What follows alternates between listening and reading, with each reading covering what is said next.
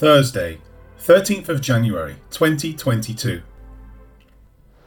This is the stone which was rejected by you builders, which has become the chief cornerstone. Acts 4 verse 11. Peter just referred to Jesus, who was crucified by the leaders. Now, to directly show the fulfillment of scripture in this, he cites Psalm 118 verse 22, beginning with, "This is." The Greek word used here is a masculine pronoun. It can be rendered this, but it may be more appropriately rendered he in this case.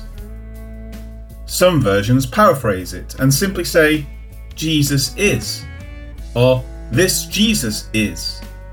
No matter what, the words are clear enough to get the sense of Peter's intent. With this subject given, he then says that he is the stone.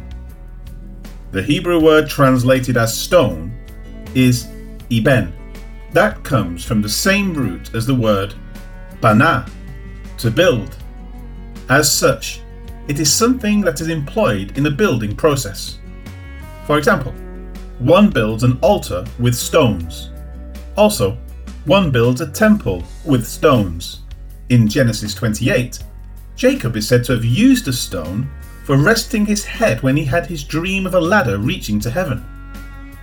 One can see the symbolism of Christ in it. A stone was set, and from it a ladder was placed, reaching back to heaven. Christ is the stone. Christ is the ladder. Christ is the gate, the door, at the top of the ladder. He is the means of access to restoration with God. In the morning, Jacob set up the stone, building a pillar as a memorial to what occurred.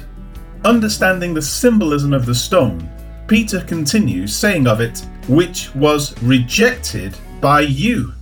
The accusation is directed to the council, represented by the priests, the scribes, the elders, and the rulers.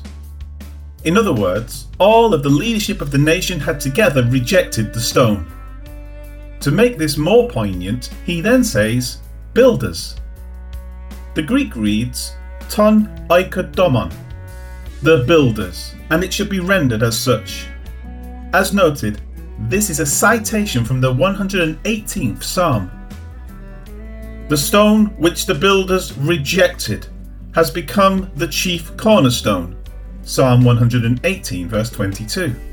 These people are called the builders because they formed together the civil and religious government, shaping it according to the needs of the nation and supposedly in accordance with the law that established them. Through them, the nation was built into a nation that was to reflect the name and nature of the Lord as his people. Jesus had already cited the psalm to them during his ministry. Here another parable. There was a certain landowner who planted a vineyard and set a hedge around it, dug a winepress in it, and built a tower.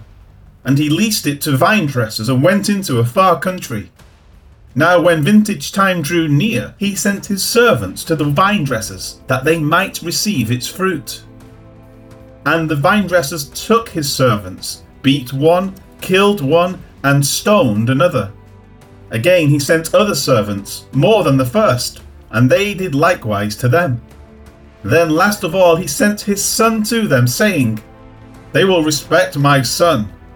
But when the vine dressers saw the son, they said among themselves, this is the heir, come let us kill him and seize his inheritance.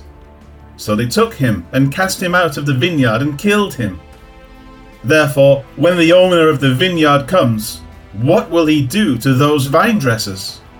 They said to him, he will destroy those wicked men miserably and lease his vineyards to other vine dressers who will render to him the fruits in their seasons.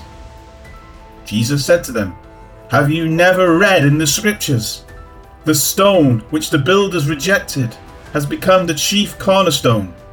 This was the Lord's doing, and it is marvelous in our eyes. Therefore I say to you, the kingdom of God will be taken from you and given to a nation bearing the fruits of it. and whoever falls on this stone will be broken, but on whomever it falls, it will grind him to powder." Now when the chief priests and Pharisees heard his parables, they perceived that he was speaking of them. But when they sought to lay hands on him, they feared the multitudes, because they took him for a prophet. Now in fulfillment of the psalm, and in fulfillment of Jesus' words, that they would do exactly what the psalm prophesied, Peter repeats the words to this council, calling what he said to their memory.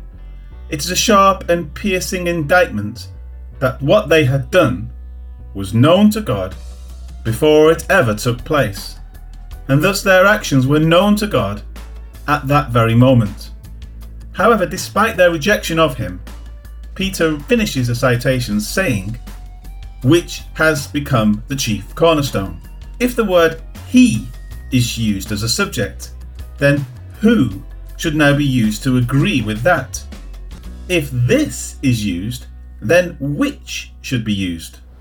He is the stone which was rejected by you builders, who has become the chief cornerstone. This is the stone which was rejected by you builders, which has become the chief cornerstone. Either way, the leaders would understand. They were responsible for the building of the nation based on the law of Moses. In their building, they were to select stones appropriate to that task in order to bring the law and the prophets to their fullness. As these things pointed to Jesus, they were to recognize that and to then use him as that very foundational stone of their building. However, they rejected him, thus they rejected the cornerstone of what God would do. This is because, despite their rejection of him, Christ did become the chief cornerstone. However, this would not have happened if they did not reject him first. The paradox is amazing to consider. Despite their rejection of him, he was used by God, and upon him the true temple of the Lord would be built. They now had a choice to make in accepting that or rejecting it. Isaiah also prophesied of the event, providing additional confirmation of what God would do in and through Christ Jesus. "Therefore thus says the Lord God, Behold, I lay in Zion a stone for a foundation, a tried stone, a precious cornerstone, a sure foundation. Whoever believes will not act hastily." Isaiah 28 verse 16.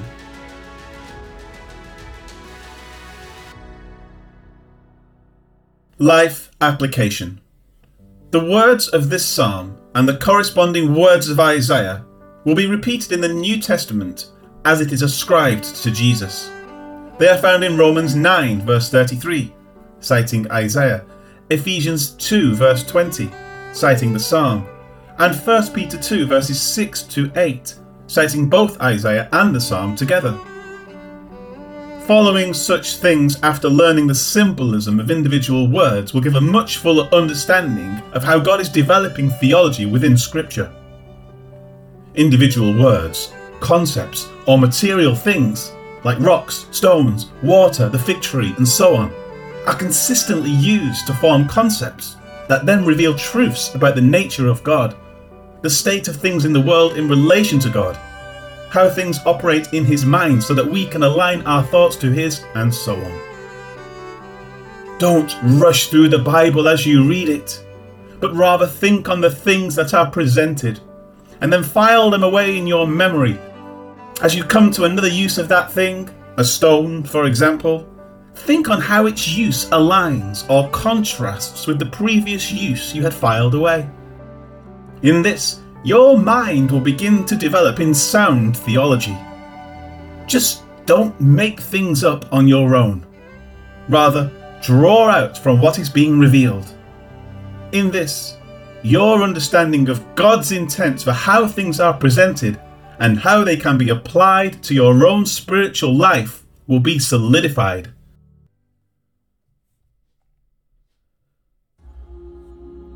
Lord God, thank you for the marvellous intricacy of your word. As we read it, new insights seem to spring forth that allow us to say, "Aha! I get it. I see what God is saying." Thank you for this wonderful, joyful process of looking into and learning about your mind. Amen.